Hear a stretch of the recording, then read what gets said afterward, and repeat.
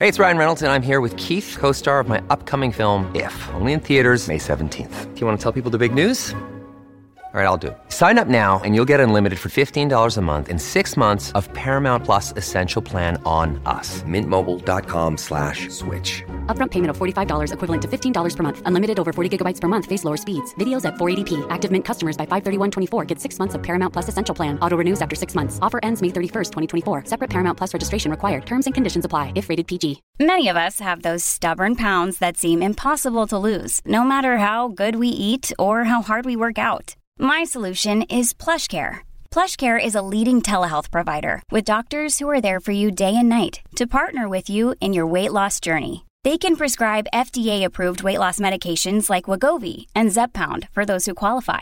Plus, they accept most insurance plans. To get started, visit plushcare.com/weightloss. That's plushcare.com/weightloss. Another day is here, and you're ready for it. What to wear? Check. Breakfast, lunch, and dinner? Check. Planning for what's next and how to save for it? That's where Bank of America can help. For your financial to-dos, Bank of America has experts ready to help get you closer to your goals. Get started at one of our local financial centers or 24/7 in our mobile banking app. Find a location near you at bankofamerica.com/talktous. What would you like the power to do? Mobile banking requires downloading the app and is only available for select devices. Message and data rates may apply. Bank of America N.A., member FDIC.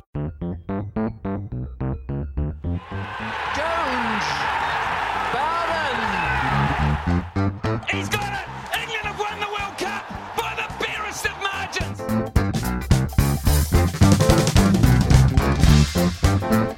Hello and welcome to the Analyst Inside Cricket. And do you know, this is our 300th episode. Simon, can you believe that? Can you believe we've still got something to talk about after 300 episodes?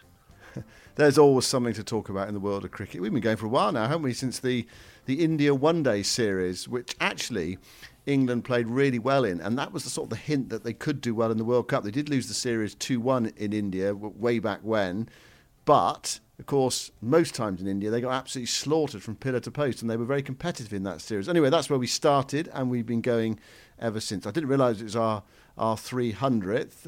So what have we got? We got 501 to go to beat Brian Lara's record. I don't know when that'll take us up to, actually. About sort of 2022 maybe or something. But anyway, to celebrate that, we can firstly celebrate an England victory in Sri Lanka. And also, as an extra little present to you, we've got some extracts from an interview that Andrew Strauss gave us in the Virtual Cricket Club last week. He talks about playing 100 tests and how he perhaps didn't feel when he started out as a cricketer that he'd even play for England, never mind play 100 test matches. He also talks about some incidents with Shane Warne during his career and on how he built the team or helped to build the team that won the World Cup. So he's had an incredibly big influence on England. And here's just a little clip, a little sample, a little teaser in a way of the Andrew Strauss interview. He talks here about the first time he walked out to bat against Australia and what Shane Warne called him. We bowled Australia out quite cheaply, and Marcus Trescothick and I went out to bat. As we were walking past Shane Warne, he went, "All right, Daryl, how are you feeling today, mate?" I was like, "Daryl?" And then the next over, he walks past from slip to slip. He goes, "Oh, you sing all right today, Daryl?" And he kept going, "Daryl, Daryl, Daryl." And I was like, why is he calling me Daryl? All will be revealed later.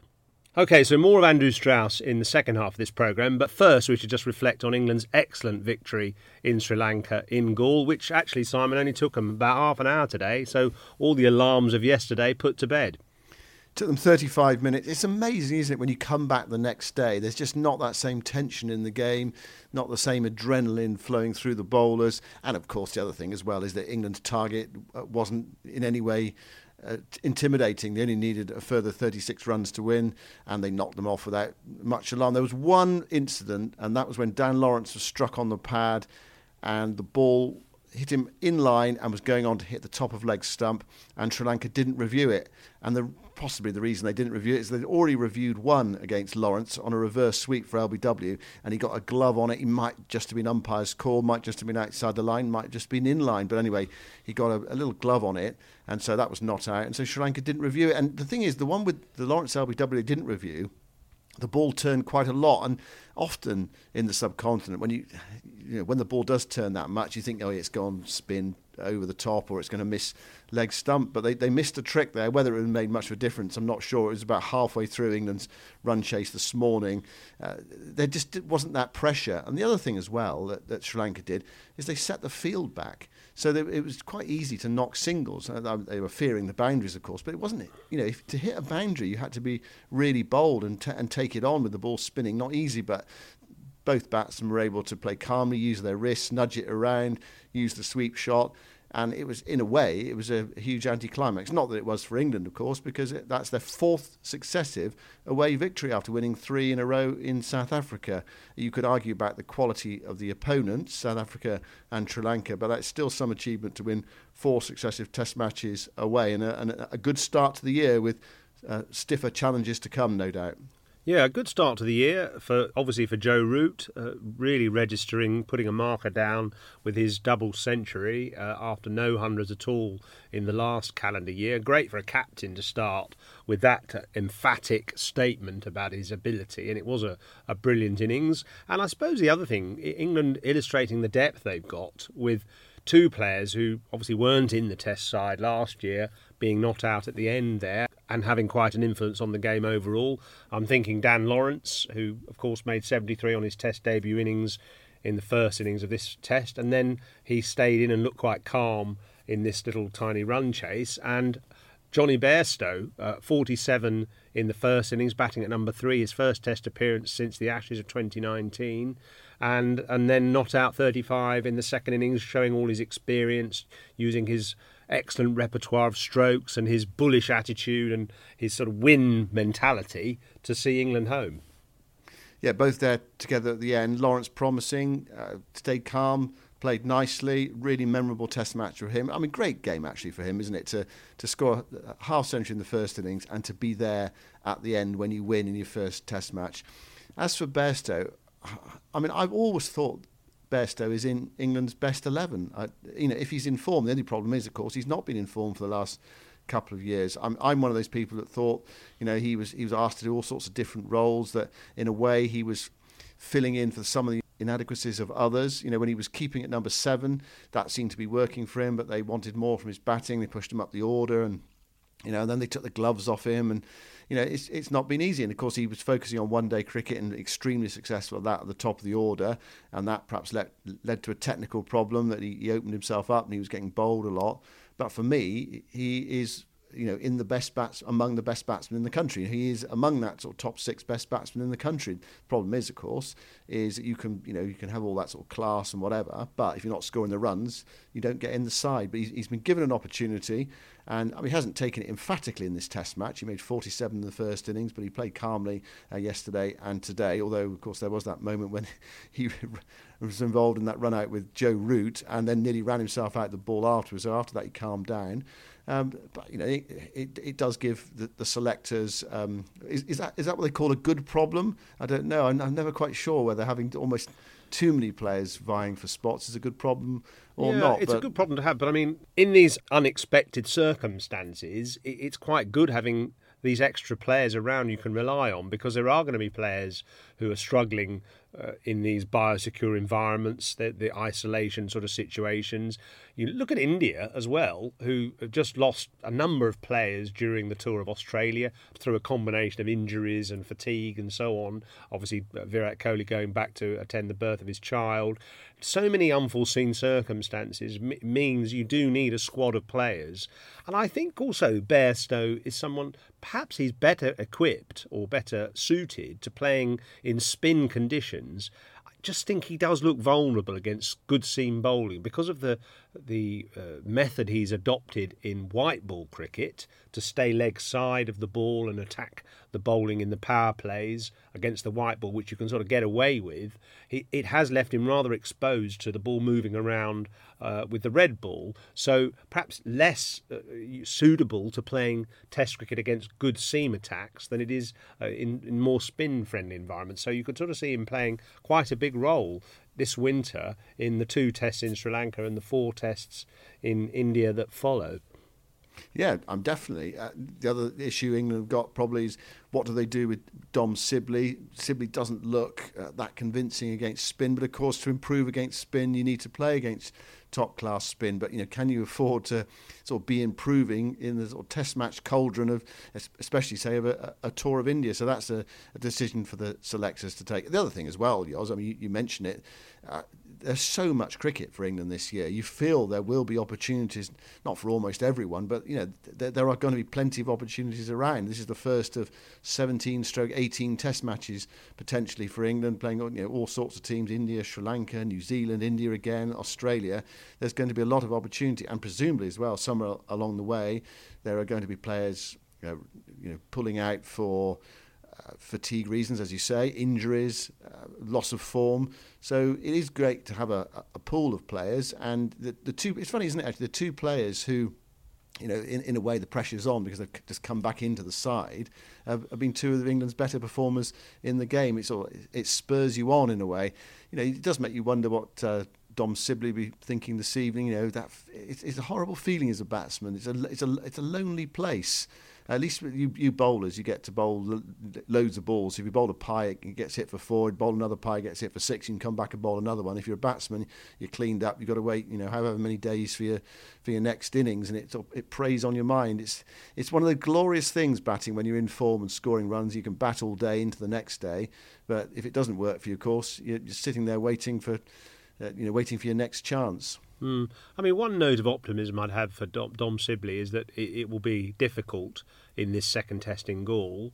The same problems will be encountered. But once they get to India, I don't know whether it actually will be as difficult for somebody like Dom Sibley for two reasons. Firstly, the pitch is maybe a bit better. The first test is in Chennai, so that might be spin-friendly, but it won't be as difficult to bat on as Galle. And also, I don't actually think the Indian spinners will be as deadly or as difficult as these Sri Lankan spinners.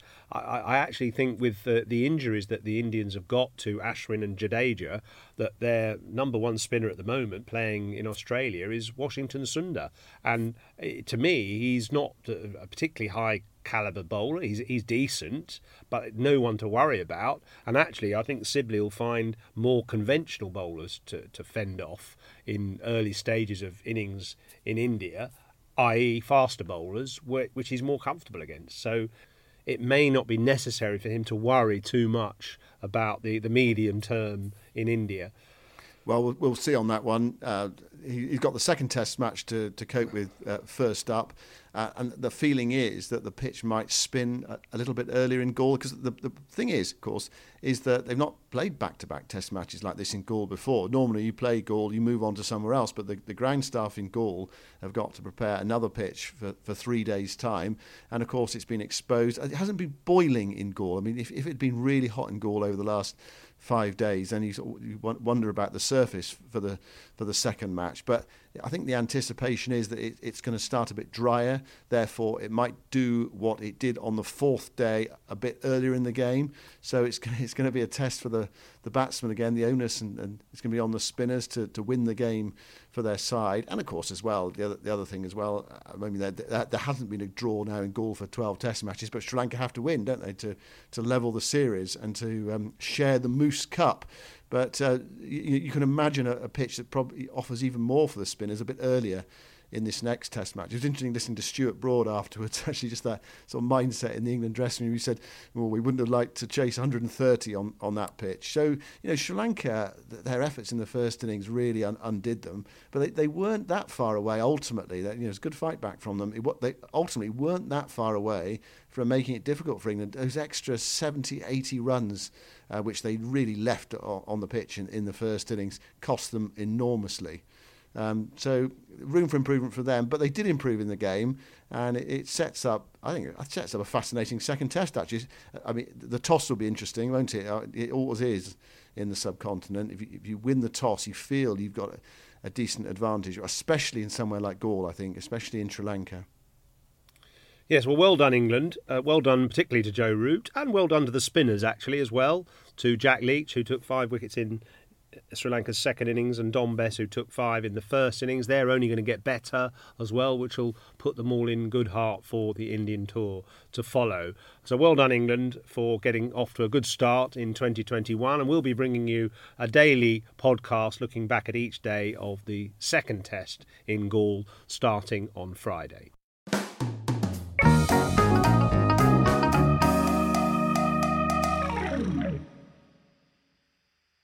OK, well, let's hear from Andrew Strauss now, some extracts from his appearance in the Virtual Cricket Club. And by the way, the Virtual Cricket Club, if you haven't heard about it before, is a regular interview we do once a week with a leading player or leading ex-player. You can join our club by going to worldsbestcricketclub.com, and joining our club costs £6 a month, but the money goes to the Professional Cricketers Association Trust, which is a charity supporting disadvantaged cricketers who've fallen on hard times. And our next guest is Graham Gooch this Thursday, the 21st of January. And after that, we've got Ian Botham on, who's promised to do us some wine tasting to give us a sample of some of the wines he's producing now.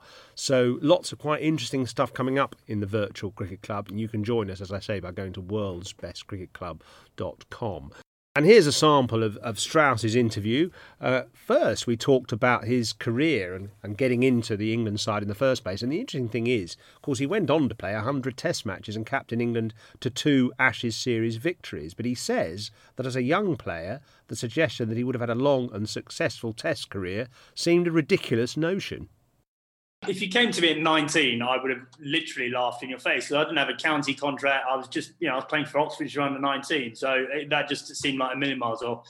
By 22, I was just getting into the Middlesex first team, and I was starting to bat with the likes of Ramprakash and Langer and people like that. And I knew I was miles off that, but maybe I could see a pathway for me to get to play for England. But the truth is, I never thought I was that good, to be honest. I was always a bit of a grafter. And I found a method for myself that worked in county cricket, and I felt like I was quite a good learner, I suppose. So each season I got a bit better, and kind of learnt my game and learnt how to play in different conditions and whatever. But even in that Middlesex side, you look at someone like O.A. Shah.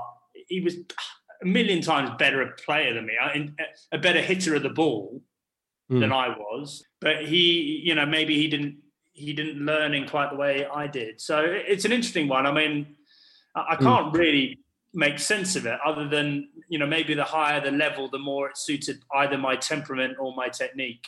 So did you do anything between 19 and 22? You said, you're playing Oxfordshire at 19 and you just got into the Middlesex side at 22. Is there anything you did in those 3 years? I'm thinking of young players listening to this, and sort of the encouragement you could give a young player who thinks, I'm quite good, but, am I really, do I have that belief, I suppose? Well, I think that the fundamental change for me was that I became part of the system. So I was obviously playing county, second team cricket and whatever. And what I started to do was treat it like a professional would.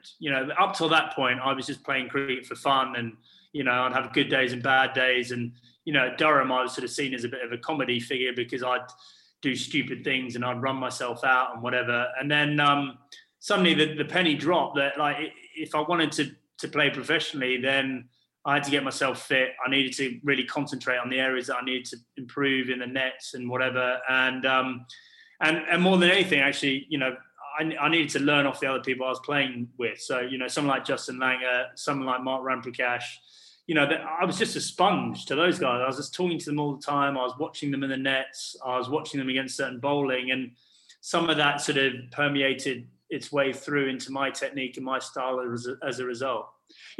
Just one point I would make, and thankfully it's different in this day and age, but back then, county cricket was seen as out of place to try too hard. Actually, it was the amateur era still, I suppose, in a way, almost. Yeah, it was a very comfortable environment. And if you were putting in the extra practice and you were getting really fit, people were like, well, what's this guy giving it? Like, who does he think he is? Which is ridiculous, And I think, thankfully, things have changed a bit. But that was one of the real issues with English cricket back then was, everyone just wanted an easy ride. They didn't want to put themselves under pressure in terms of winning or losing games. They're happy to draw games. They're happy averaging 35 or 40 in a season. making sure they got that next contract. And that's just so far away from what international cricket is about. We came unstuck when we got in really high pressure situations. Thankfully, that's all changed. What did you manage to do to affect that conversion in yourself? Because you started out, as you said, as a student, a bit kind of disorganised and unfit and stuff, and you saw the other county pros not really being that focused, and suddenly 10 years on, maybe less, you're leading the way into a completely different attitude. So what affected that transition for you? I think Justin Langer had a massive mentoring role for me because, at that time he was trying to get back in the Australian side and he was pushing himself to the absolute limits. There was Justin Langer, who was on one end of the spectrum. There was Mark Ramprakash, just a little bit slightly behind him. And I knew I had to I needed to follow them. But as I was saying, I was very competitive.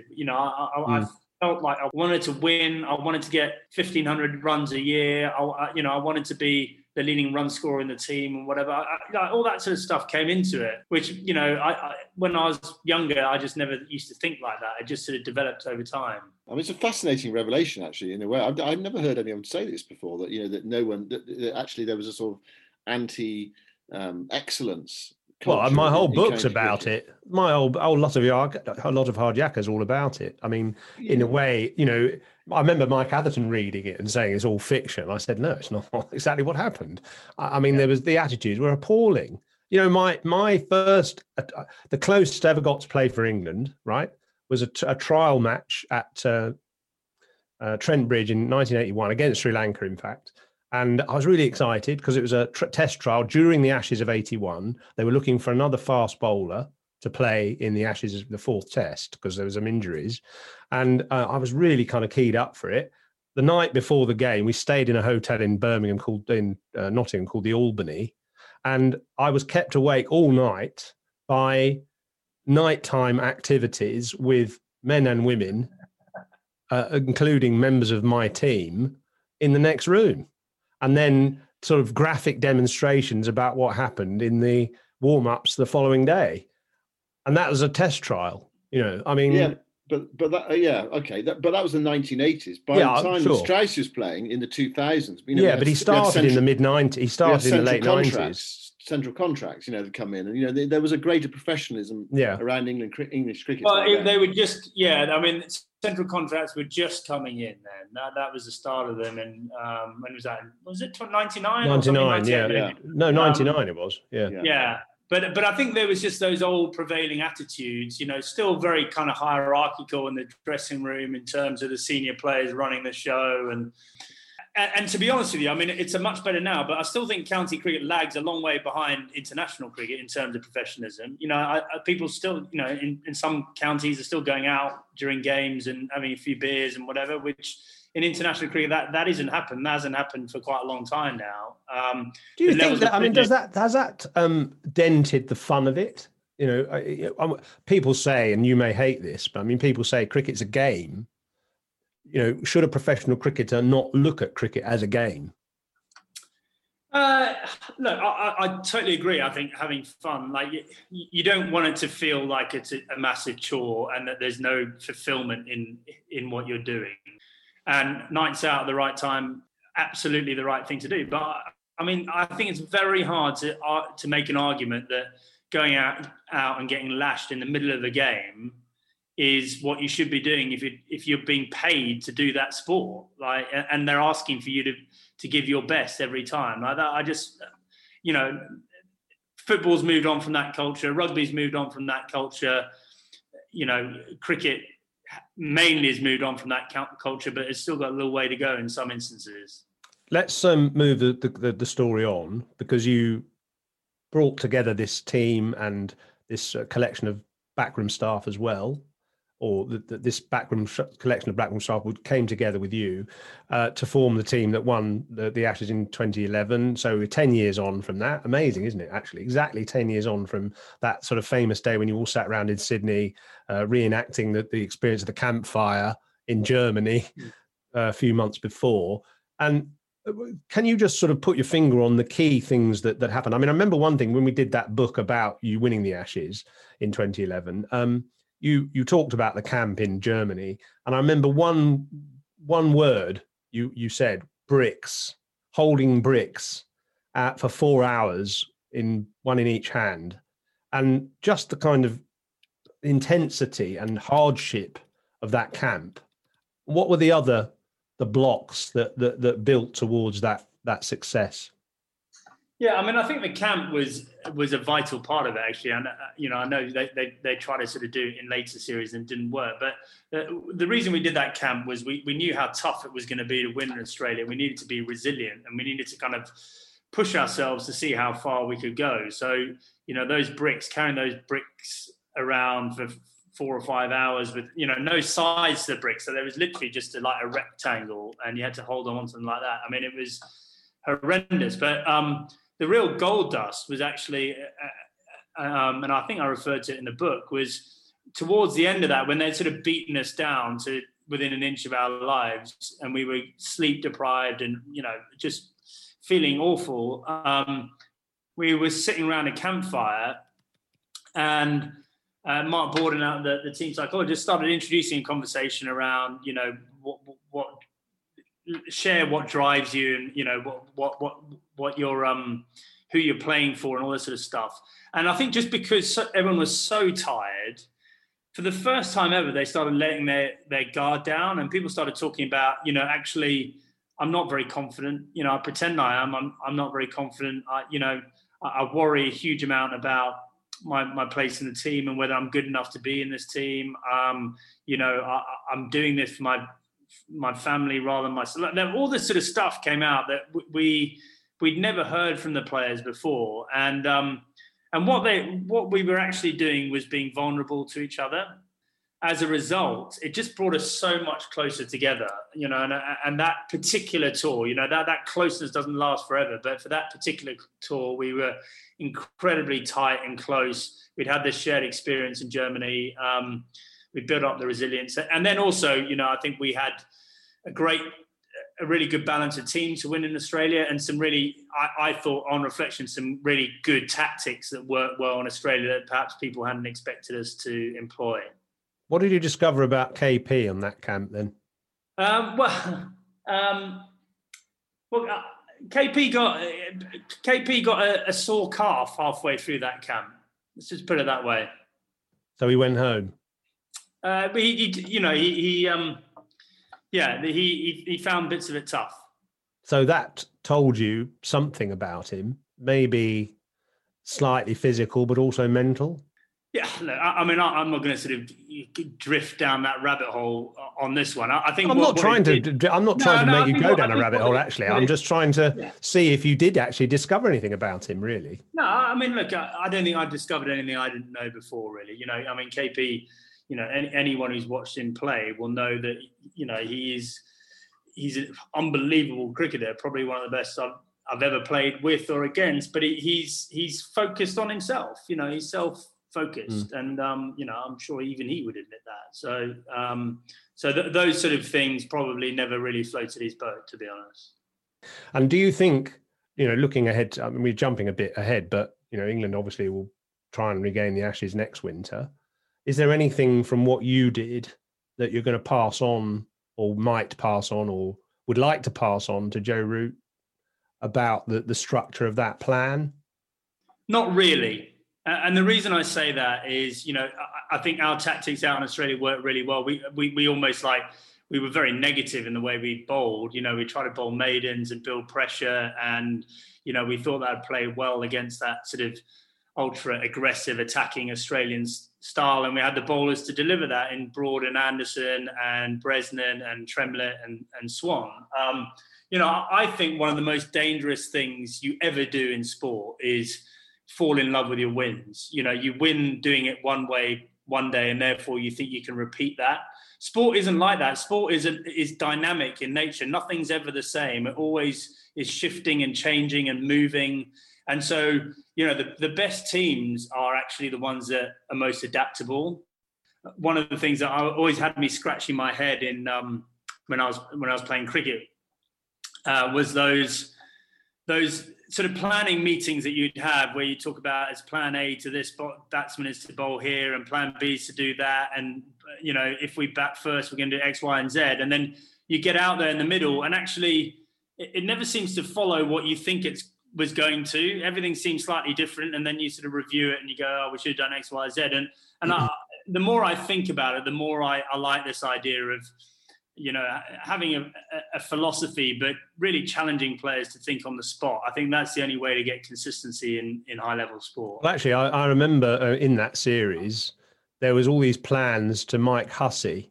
Nathan Lehman and others had probably come up with these plans for where he was strongest and where he was weakest, and that he got 140 in the first test and 80 in the second or something. And when you got to Melbourne, and there was obviously plans to bowl a particular way to him. You got to Melbourne, put them in 98 all out, and he was second ball, Anderson, off stump, bit of movement, nick off naught. Kind of go back to basics. Sometimes paralysis by analysis, I suppose. Yeah, I mean, I'm not saying you shouldn't have that analysis and stuff, because I think sometimes it's quite revealing. But I just think what we need to understand in sport, and I think actually, this is just my general philosophy. I think we've gone down the wrong track in a lot of sports, all this chat about 1%ers and marginal gains and, this highly sort of controlled environment where it's all about the coaching staff and that sort of stuff. That is not my experience of high level sport. My experience of high level sport is there's so many things out there that you can't control that you have to trust the players to be able to, not just trust them, you've actually got to challenge them every day to think for themselves. And as a result, when the pressure is really on, and I think we'll probably get to it later, but the 2019 World Cup was a great example of that. Incredible, huge pressure, strange environment that no one had been in before. You can't plan for that. You've got to have players that can think on their feet and deliver if you want to win those sort of circumstances and those sort of matches. How do you encourage players to do that? I mean, it's a really interesting concept. Thinking on your feet. How does that sort of work in practice? Can you able to sort of give us an example of what you mean? I mean, certainly back in my day, we used to do a lot of scenario practices. So rather than just going into the nets and just hitting lots of balls, we would put players in a middle practice. Here's a scenario. We got 2 wickets in hand. We need 50 to win. Here are the bowlers. What are you going to do? So you're trying to get people to think in that way. I mean, it has some value. It's not of huge value, but just as an example, I think our players going to play in the IPL is a brilliant way of encouraging that. So effectively they're going there as overseas players, huge pressure on them, big audiences, having to deliver in foreign situations and circumstances. That's encouraging them to think for themselves without a massive team of, support staff and analysts and stuff from the England environment behind them. So, I think our instinct often in sport is, we need to control everything we can, and therefore we need more knowledge, we need more analysis, we need more coaches, we need more backroom staff. Sometimes I think we're creating the problem rather than solving it actually by going down that route. So have you changed your mind about something like the IPL? Initially, did you think, because there was that time when KP wanted to go to the IPL, didn't he? I know he had to play. There was England were playing at the same time, so that that becomes an issue. Is that something that you've developed in your own thinking? Actually, no, this is the right thing to do. I can see that now, or is it something you thought previously, but it couldn't happen? Yeah, no, I've always thought that it was a good idea for our players to play in it, and I love the idea of going out there and playing for millions of dollars. Unfortunately, no one wanted to sign me to do that, so that was never an option for me. But I think the issue back in the day with KP, and this was nothing to do with me, this was between him and the ECB, was around, ultimately, was the ECB willing for him to miss a test match or a couple of test matches to play in the IPL? And that was a difficult one for the ECB to say yes to, because the can of worms that opens. Subsequently, obviously, we've moved our summer later and later, so players don't have to do that in the same way, and I think that's a good thing for everyone, actually. Yeah, interesting actually that he sort of slightly changed his mind actually, I think, about the IPL in the end. Initially, as England captain, partly influenced by the ECB, he was quite reluctant to allow players to take part.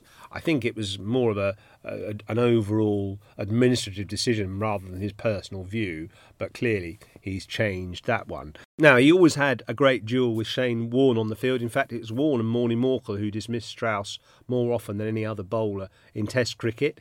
He says the challenge of playing against Warne was like no other. That was the great joy of playing Shane Warne, and I always, you're playing one of the greatest bowlers that ever lived, if not the greatest. You know that he's got the ability to make you look completely stupid, and at least part of you feels defeated before he even bowls his first ball. But you've got to show a lot of courage against someone like that because you've got to have the stomach for the fight and say, look, I'm going to still look to score off you. You might get me out, but I've got to land a few punches of my own. And so the few times that I did manage to score runs against him and get 100 or whatever, those are amongst my most satisfying performances ever, because must be a huge you feel like you've done it against the best. Is he the best bowler that's ever lived, do you think? Or that in your lifetime, anyway? I think the package, the quality of bowling, the charisma, the showman, the poker player, I struggle to think of a better cricketer. Let's put it that way. Certainly, a bowling cricketer. Murali was obviously incredibly hard to face in his own way, but just didn't have the intimidation factor that Warne had. What was the worst thing he ever said to you? Well, the one that I've sort of sticks in my mind was that the match before that, the Lord's Test match, the first match of that series, we bowled out Australia out quite cheaply, and Marcus Trescothick and I went out to bat. As we were walking past Shane Warne, he went, "All right, Daryl, how are you feeling today, mate?" I was like, "Daryl," and then the next over, he walks past from slip to slip. He goes, "Oh, you sing all right today, Daryl?" And he kept going, "Daryl, Daryl, Daryl," and I was like, "Why is he calling me Daryl?" And then it suddenly twigged to me that he was referring to Daryl Cullinan, who, you guys will be aware was the South African guy that was basically, never got more than 10 runs against Shane Warne, and he was his bunny, basically. And what Warney was sort of planting in my head was that I was going to be his bunny for the series. And that was the sort of the way that he operated. He was a very smart sledger. He wasn't the sort of guy that was sort of, effing and blinding and whatever. There was another instance, actually, that the fourth test match in that series where we were chasing 127 to win. I think he came on and got Trescothick out with his first ball and whatever. And the match was in the balance. And he just stopped the whole game halfway through an over and went, "Straussy, just want to let you know, mate, I'm getting you out this ball, okay? So this ball, I'm getting you out."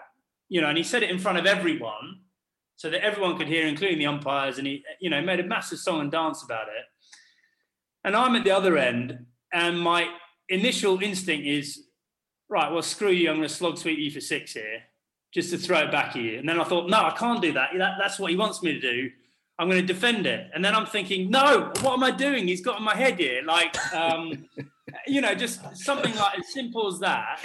It took me away from just watching the ball to thinking a million different thoughts. And that was his intent. I didn't get out that ball, but shortly afterwards I did get out. So, that's where he was a genius.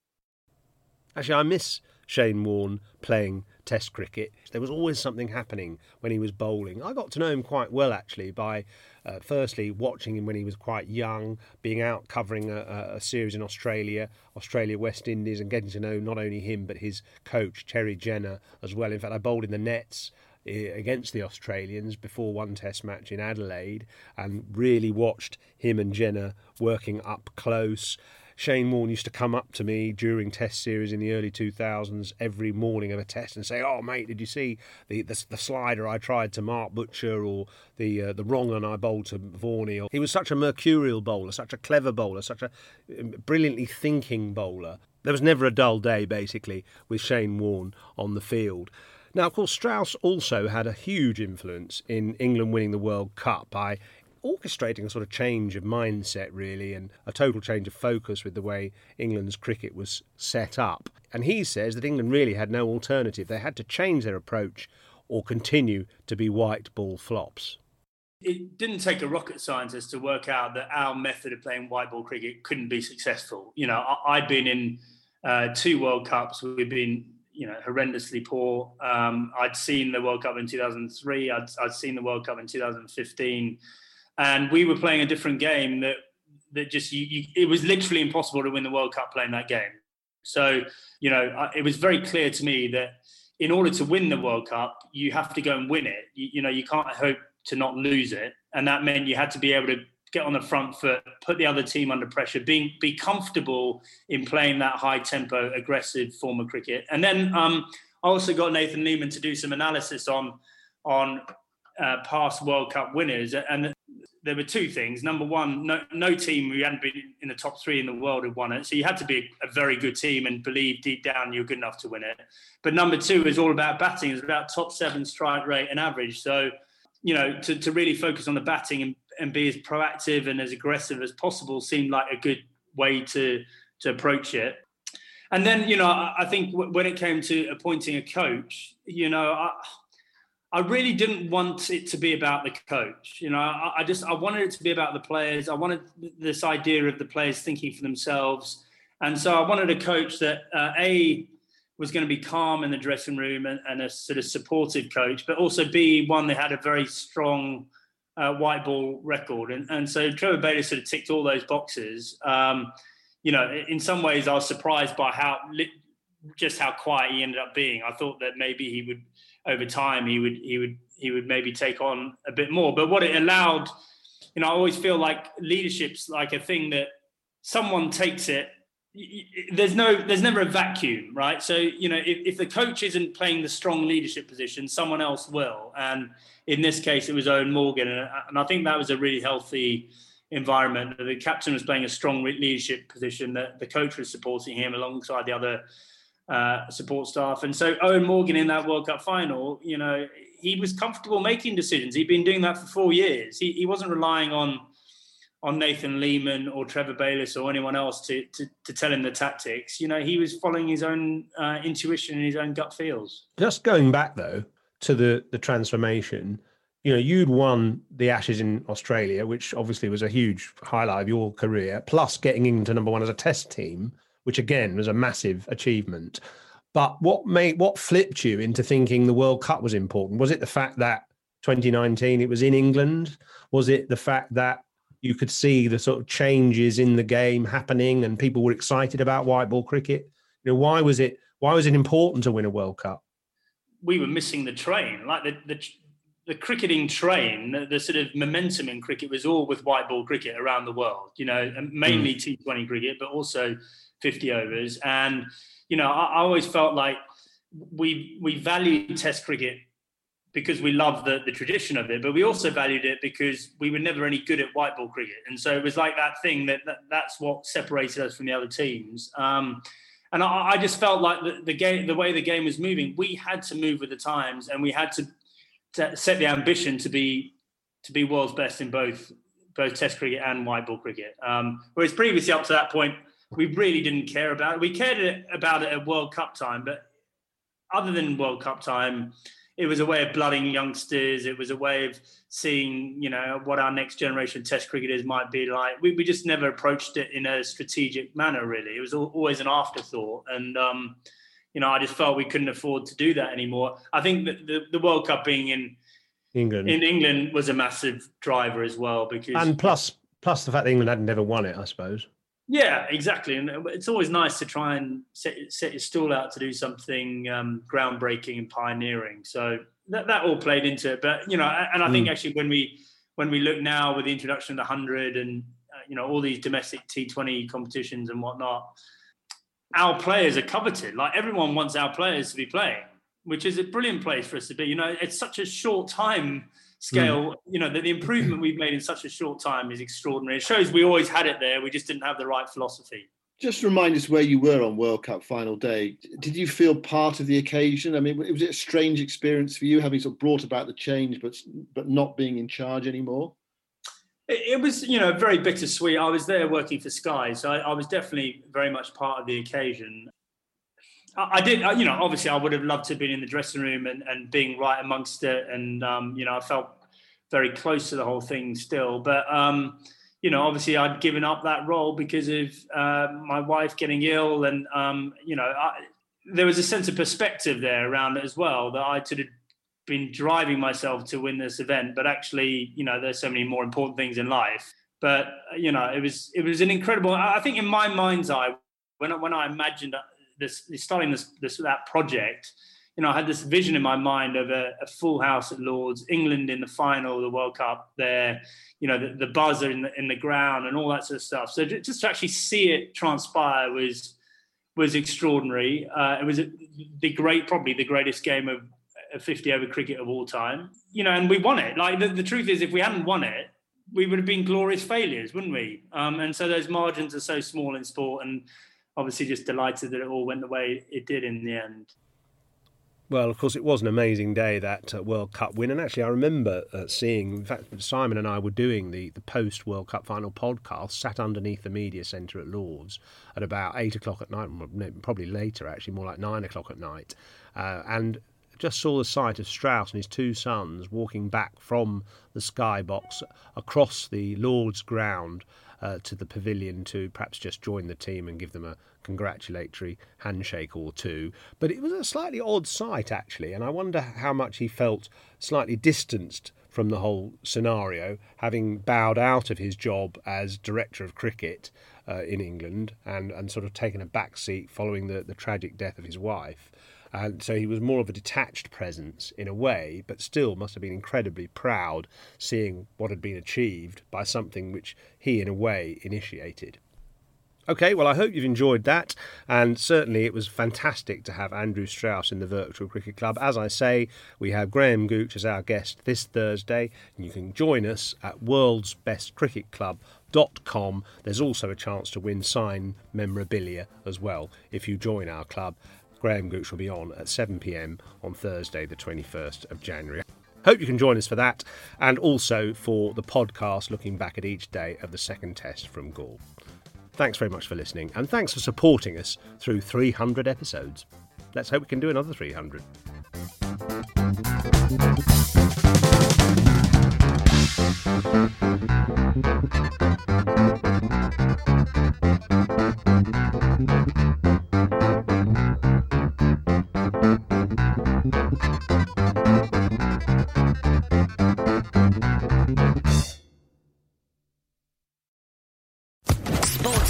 Podcast Network.